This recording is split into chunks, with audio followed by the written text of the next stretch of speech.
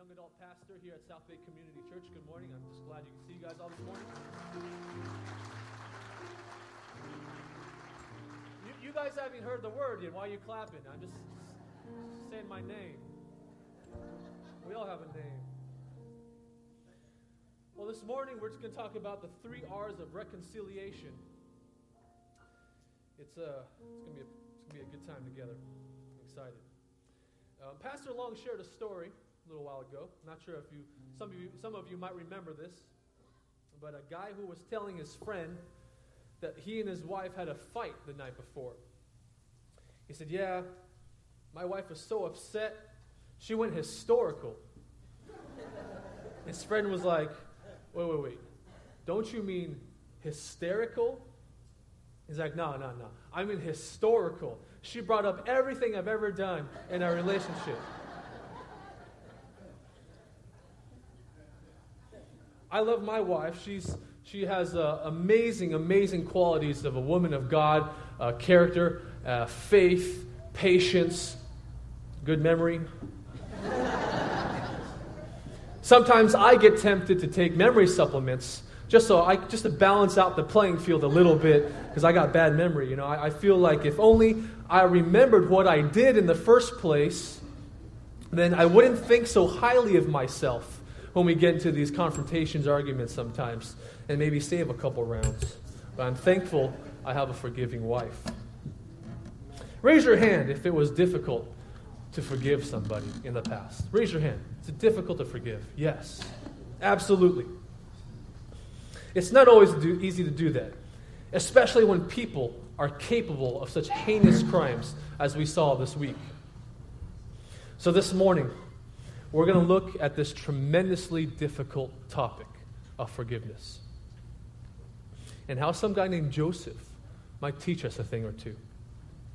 So, Bailey did a wonderful job reading the scripture. Let me give you some context to what she read. You might have heard of this guy named Joseph. He was in a family, had 12 brothers. And out of the 12, he was the youngest. He was given a coat of colors because he was favored by his father. And he would wear it with pride. How do you think this would make his other 11 brothers feel? Pretty happy, right? Good for you. No. And then to add to that, he had a couple dreams where he would be bowed to by his family. Or at least symbolically, people would be bowing to him. And he would smartfully and wisely share that dream with his family, that everyone's going to bow to him someday. And of course, they happily responded again with joy. No, actually, they were pretty mad about that. They were mad enough to sell him into slavery. They saw a passing caravan, and they said, "Let's get rid of this guy." So they sold their family member, their youngest brother, into slavery. And he became a slave in Egypt. And he even worked his way up as a slave. The hand of God was upon this man. I believe he was 17 when he was sold. And he worked his way up. So he was top of the household. And he was managing all of the property of this captain of Egypt in the house. But one day, this wife of the captain looked upon him, and something happened where she wanted to lie with him. He didn't want to lie with her. He ran away. She got mad and jealous and angry, so she accused him of rape. And from there, he was thrown into prison as a slave to a prisoner. But yet the hand of God was upon him. So even in prison, he would work his way up, and now he'd be in charge of the entire prison, and even the guards would put him over the other prisoners. Well, through a sequence of events, somehow he got in front of Pharaoh, because Pharaoh had some dreams, and he needed some interpreting, and he heard that this guy named Joseph could interpret dreams. So he stepped in front of Pharaoh, and he helped interpret some dreams, and before you knew it, Joseph, this Hebrew nobody of a family of 12 boys, as the youngest, was sold into slavery, put in prison. Now, after interpreting Pharaoh's dream, Pharaoh gives him second in command of all of Egypt. Now, there's a famine in all of the land. Joseph's brothers heard there was food in Egypt. So they travel a long way to come before Pharaoh in Egypt to ask for food. Now, just take a guess. Take a guess. Who was in charge of distributing the food? It really adds new meaning to be careful of the toes you step on today, because they might be connected to the behind of the person you need to kiss tomorrow. Well, now, I'm not saying we're gonna be careful of stepping on toes because we might kiss their behind. We might be careful and treat people with love because we honor God, and there's no hidden agenda and ulterior motive there. I'm not going to be nice to you because I need you in the future. I'm not saying that, but it does shed some new light on that phrase. So they're standing in front of him. And he has all the power in the world to smite them, to get even. These are the guys that put him through all of that. I believe it was from age 17 to age 30 he suffered through that because he was sold by his own family members. He's nice to them, and he brings the entire family over. He invites his father, and he reunites everyone together. But when the father dies, that's when they get nervous. That's when they get really nervous. That's when they go, oh, Dad's dead. Remember what we did to Joseph? This might be a time where he gets his. And this is where Bailey did a wonderful job of reading the passage. When Joseph's brothers saw that his father was dead, they said, it may be that Joseph will hate us and pay us back for all the evil. So they're in front of Joseph, and Joseph says this to them: do not fear, for am I in the place of God? As for you, you meant evil against me, but God meant it for good, to bring it about that many people should be kept alive today. So do not fear, I will provide you for you and your little ones. Thus he comforted them and spoke kindly to them. Incredible response. Incredible. Derek Kidner wrote a commentary on Genesis. And in this commentary, he says how this response to his family illustrates a trifecta response of forgiveness, which I have labeled the 3 R's.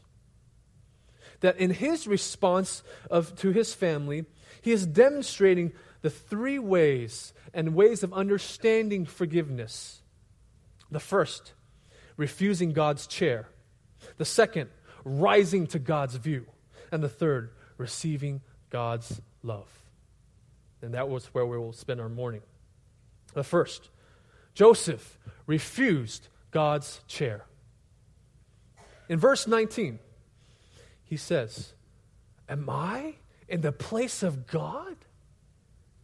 He refuses God's chair. This means to leave all writings of wrongs to God, to not sit in the judge's seat, but to trust that God will bring vindication His way, His time. When Joseph says, am I in the place of God? He's saying, you have wronged me, you have hurt me. Because of you, I've been shackled up, beat up, locked up, and now that I have the power and authority to get you back, I won't. Because that's God's job. What an incredible response. He refuses God's chair. There used to be these nice red chairs here. I'm not sure where they went. That would have been a nice illustration. Refusing that nice chair, that red leather chair that was there. Just picture it with me in your mind. The same thing happens with David and Saul. David is king of Israel. And there's an up-and-coming little kid named David. Saul was king of Israel. David, this up-and-coming little kid. And after they come back from battle, they'd hear people sing, Saul has slain his thousands, but David his 10,000s. And that would make Saul, the current king, pretty pissed off. So he puts it upon himself to hunt down David and take him out. But in a moment of vulnerability, David cuts off a piece of Saul's robe. When he could have killed him, when he could have eliminated the threat, he cuts off a slice of his robe, he spares his life, and then he confronts him from a distance. He says, look what I have done. I could have eliminated you when you were hunting me down, but I chose not to. And this is what he says in 1 Samuel 24, and may the Lord avenge the wrongs you have done to me. May the Lord avenge the wrongs you have done to me. Just like Joseph, he refuses God's judgment seat. It's when you decide to take things into your own hands, to pay retribution, is when you make the biggest mistake. The fastest way, Tim Keller says, who is a pastor in New York, the fastest way to become like Satan is to become like God. You want to make decisions that only God should be making? That's the fastest way to be like Satan. Keller continues to say, however, the fastest way to be like God is to refuse to be God.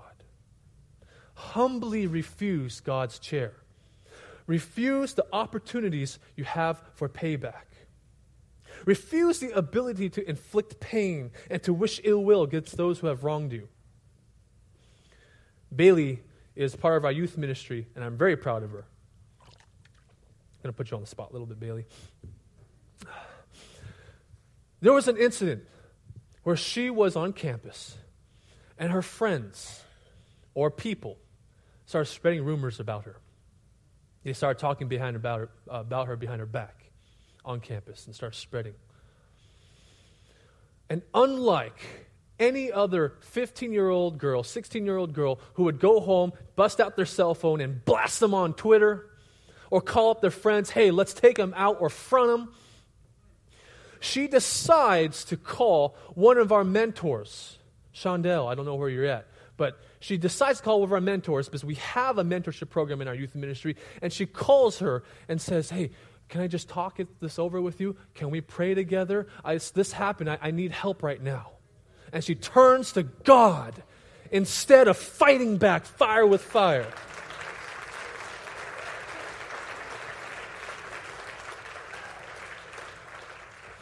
And decided not to fight back like everyone else usually does. She left it to God who sees all wrongs done against humanity. And as in Isaiah 61:8 says, I, the Lord God, love justice.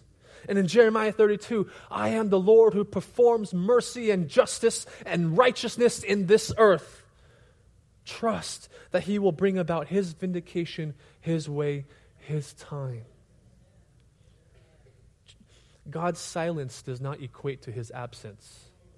Sometimes we think nothing's happening. That doesn't mean he's not doing anything. This is freeing. Understanding this allows us to be liberated from the burning sensations of bitterness and unforgiveness. Reverend King said, I have decided to stick with love. Hate is too great a burden to bear. For the sake of your own well-being, refuse God's chair. That rhymed. Refuse God's chair is the first R that Joseph illustrates. The second R, he rises to God's view. How are we doing, my youth in the back? Remix, all wave hi to me. Y'all good? Good to see y'all. Good. Just making sure. Normally they're closer to me, so I can keep them in check when I preach, but they're kind of way over there, so just to make sure you guys are.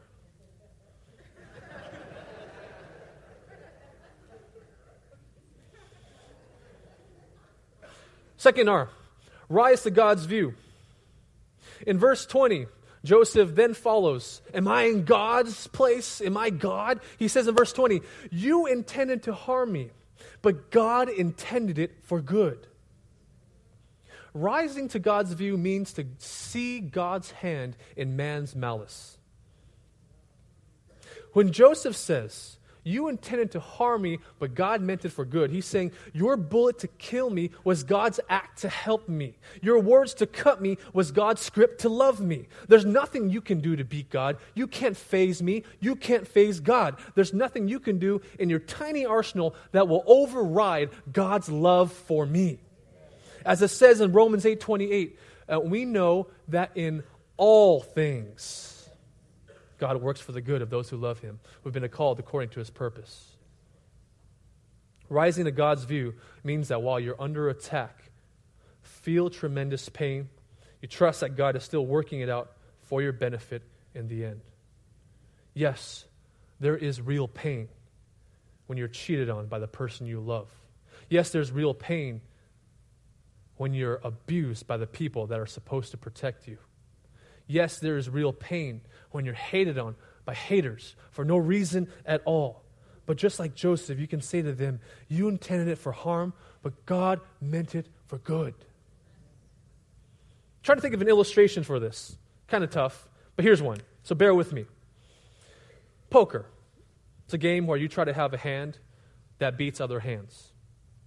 I had to say that because in the first service, someone came up to me like, I didn't know what poker was, so I didn't understand your illustration. So just to make sure we're all on the same page.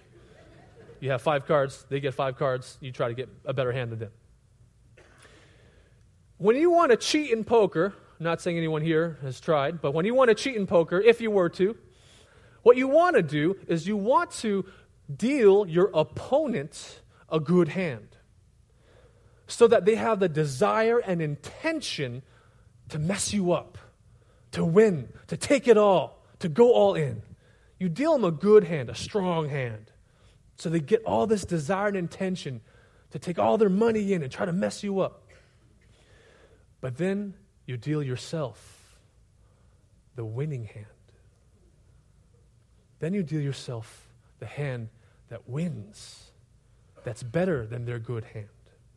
Now you're like, wait, what does it have anything to do with what you're saying?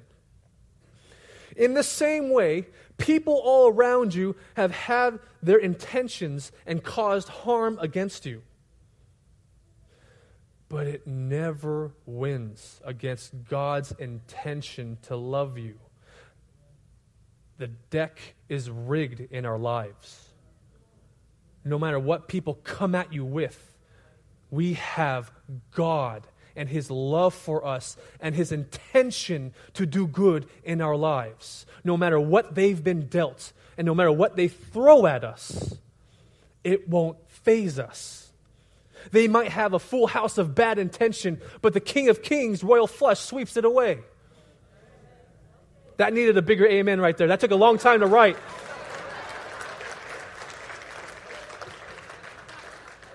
It took me like 10 minutes to think of that line. And it incorporates into the sermon too. It's like a nice play on words there. If we rise to this perspective, life is not fair, not because you were abruptly discarded, cheated on, slandered against. Life isn't fair because those things no longer have authority over you. Romans 8:28, and we know that in all things, God works for the good of those who love Him. In all things. Not just the good and the bad or the thing that happened that on my promotion and not my let go or my release. In all things. Not just when your friend puts in a good word for you to get that job, when that same friend cuts you in the back, stabs you in the back, and you get fired. In all things. When that wonderfully kind California driver cuts you off on the road. In all things. When that ugly divorce leaves you bitter, alone, and hopeless. In all things. Please turn to your neighbor and say, in all things.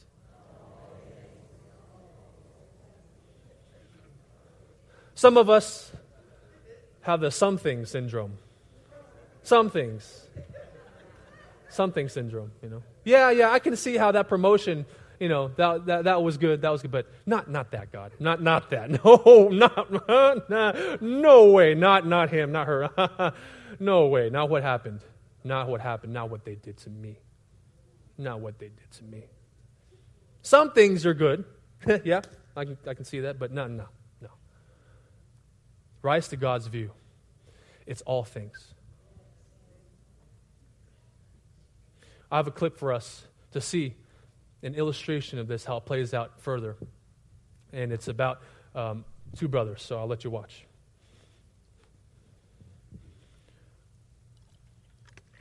Anthony and Wilfredo Colon were tight. 2 brothers living on the edge of trouble on the mean streets of New York, outside their high-crime housing project. I loved him because he always stood up for me. From a little kid, he would not even allow me to fight. He would stand up for me, whatever happened, because he always saw that good that goodness in me.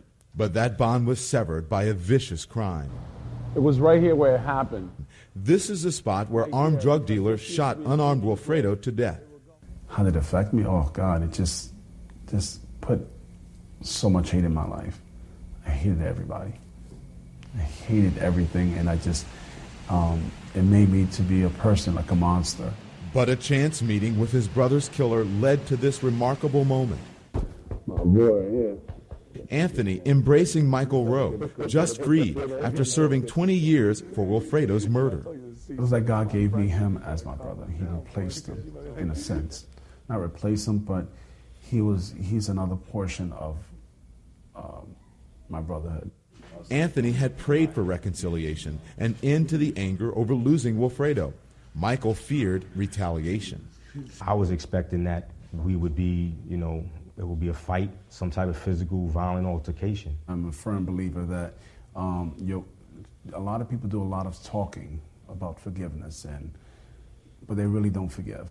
Michael grew up in his 20 years in prison. He was taught by Julio Medina from Exodus Transitional Community, a program that helps inmates transition back into the community through higher education. Anthony came when Michael was awarded his master's degree. Not only does it lift, that cloud of shame that he walks with, but more importantly, allows him to have a second chance with the blessings of the victim's brother. The unusual brothers will now work together with Exodus, reaching out to at-risk youth. God has a purpose for us. Yeah. Absolutely. God has a purpose for us. Don Lemon, CNN, New York. Anthony...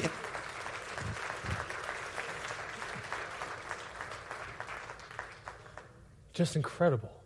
Just breaks my heart to see that. Breaks my heart. Anthony Colon embracing the killer of his brother 20 years later. And he says in this interview, there's a connection with God that can allow you to see past what's in front of you. There's some people in here that can't see past what's in front of them.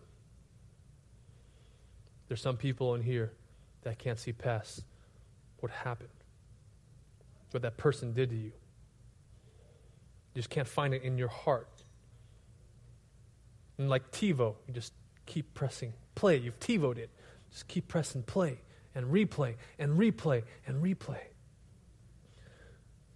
But like Anthony Colon just said, there is a view you can take, a different perspective you can have. If you just rose to God's view, you will be able to see past what's in front of you. Someone once said, forgiveness doesn't excuse their behavior, it prevents their behavior from destroying your heart. For the sake of your heart, rise to God's view. Rise to the view that says, in all things, God works for the good of those who love Him. Rise to the view that says, no acts committed against me can override God's love for me. Rise to the view that says, life isn't fair because the deck is rigged in my favor. Refuse God's chair. Allow only God to be judge. Rise to God's view. See God's hand in man's malice. As Joseph said, you intended to harm me, but God intended it for good. The third R, and final. Receive God's love. Now, Derek Kidner, in his commentary on Genesis, he says model God's love. I say receive because it fits with my 3 R's. And because you can't model it without experiencing it yourself. You can't model it without receiving it yourself first. I mean, you just can't give what you don't have. Very simple. The only way you can respond to mistreatment with practical affection is if you've had an incredible experience of forgiveness first. Joseph says this, I will provide for you and your family. The only way you can model kindness is if you've lived in it and been immersed in God's kindness first. Pastor Long said, there is a direct connection between your sense of being forgiven and your ability to give forgiveness. In other words, when I feel forgiven, I am more forgiving. The problem is, so many of us haven't accepted God's forgiveness in our own lives. We think to ourselves, I'm not really that bad of a person. Or think to ourselves, God is like my earthly father. He's never going to forgive me for what I did. But once we understand the gravity of our sins and the offense against the highest, almighty, holy, living God, then we can catch a glimpse of the forgiveness He's given us. The truth is that Jesus has forgiven us. And until you've experienced this yourself, you will not be able to forgive those around you. Reverend King, in his book, Strength to Love, says this about forgiveness. Few words in the New Testament more clearly and solemnly express the magnanimity of Jesus' Spirit than that sublime utterance from the cross. Father, forgive them, for they know not what they do. We shall not fully understand the great meaning of Jesus' prayer unless we first notice that the text opens with the word then. The verse immediately preceding reads thus, and when they were come to the place which is called Calvary, they crucified him. Then Jesus said, Father, forgive them. Then, when he was being plunged into the abyss of nagging agony, then, when man had stooped to his worst, then, when he was dying a most ignominious death, then, when the wicked hands of the creature had dared to crucify the only begotten Son of the Creator, then said Jesus, Father, forgive them. That then might have well been otherwise. He could have said, Father, get even with them. Or, Father, let loose the mighty thunderbolts of righteous wrath and destroy them. Or, Father, open the floodgates of justice and permit the staggering avalanche of retribution to pour upon them. But none of these was his response. Though subjected to inexpressible agony, suffering, excruciating pain, and despised and rejected, nevertheless he cried, Father, forgive them. That them is us. Every time we've worshipped sex and money, every time we've told a little white lie, every time we've broken God's heart with our lust and selfishness and worldly indulgences, we have committed treason against the King. It was our sins that killed the Savior. It was our sins that caused him to be whipped with braided leather, laced with glass and metal. It was our sins that pinned rusty nails through his hands and feet. It was our sins that caused a military spear to be driven into his side. But because of his sacrifice, now God can see us in our selfishness, pride, and disobedience and say, like in Hebrews 10, their sins and lawless acts I will remember no more. You have been forgiven. Do you feel forgiven? Do you feel that the wrongs you've committed against God has been wiped clean? If you do, forgiving others is the only other natural step to take. First, refuse God's chair. Next, rise to God's view. And finally, receive God's love. Try to hold a grudge with these three in mind. Try to hate your ex while deflecting judgment to the ultimate judge.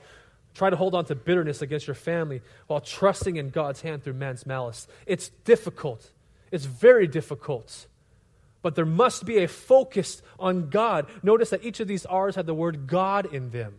It's because you have to focus on God if you want to be able to forgive. If we focus on the event, we will never forgive. But if we focus on God, if we rise to his view, if we refuse the judge's seat, if we receive his love, then the forgiveness flows. It wasn't easy for me. I grew up in a house, an Asian house, where a typical father would provide and be there physically. But I've never had a conversation with my father. 22 years of my life. Never had a talk with him. Never sat down with him. Never said, how are you? He never said that back to me. 22 years of my life. Never had a conversation. He provided, and I was thankful for that. But as a typical Asian father, he was just there. And there was a little bit of resentment growing. There was some anger happening. But through time, God stepped in, and He became my father. Through time, as I was investigating what this whole Christianity thing means for me, God met me where I was at and said, hey, it's okay what your earthly father is doing. I am your heavenly Father. I am your Father.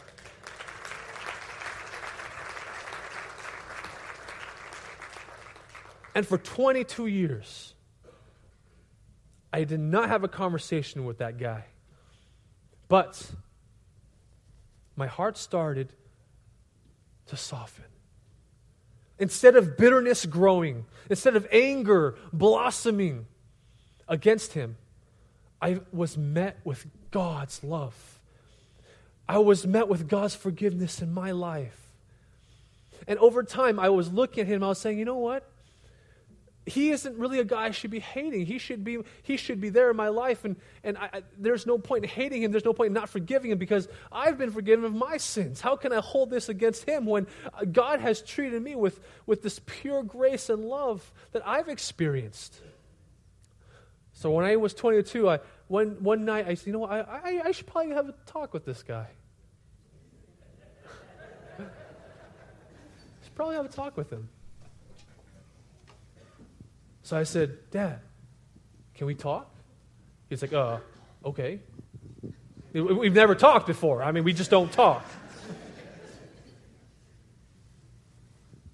He got in my car, and we drove to a place in Fremont overlooking the city.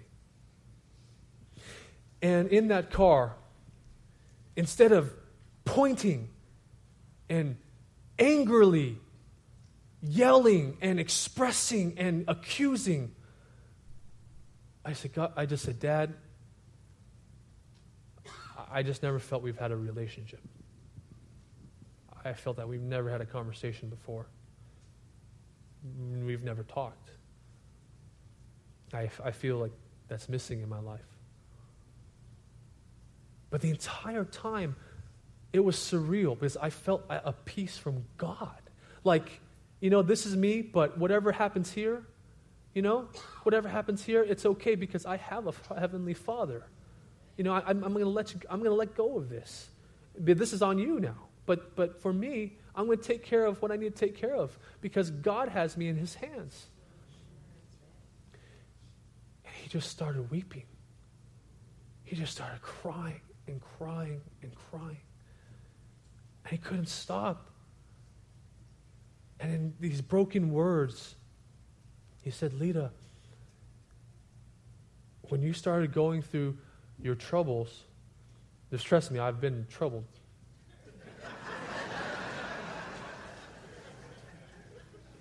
As you might know from my previous sermons.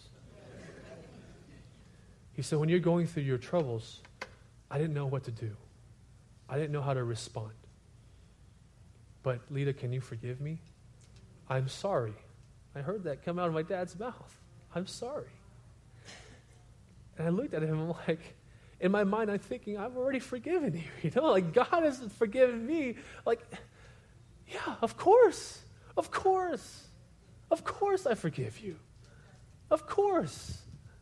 That's the only natural thing to do. I've been forgiven by God. Of course.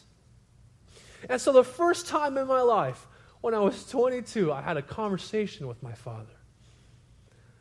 I was like, Dad, hey. And we hugged, which was crazy. Just crazy. Paradigm shifting. Earth shattering. And we were talking like friends. Like just, I never had a conversation with him before. We were actually talking. And I was like, hey, Dad, I have a girlfriend and her name is Jessica. She's really cool. He's like, really? Tell me more about that. And we started having a conversation. I started telling him about my life, about school, about my job. It was crazy. And he was like, yeah, how was high school? I was like, yeah, about that.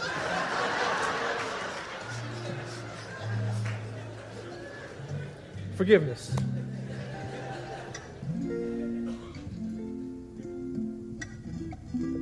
Some of you won't forgive because you haven't experienced forgiveness for yourself.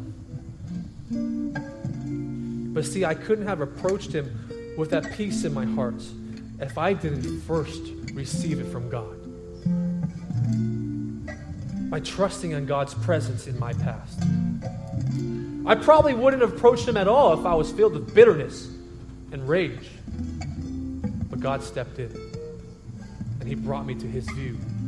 He said, Lita, that's my chair. He said, Lita, this is my love. Some of you won't forgive because deep down inside you just don't trust in God's providence. Or some just won't get off the judgment seat, always pointing that finger.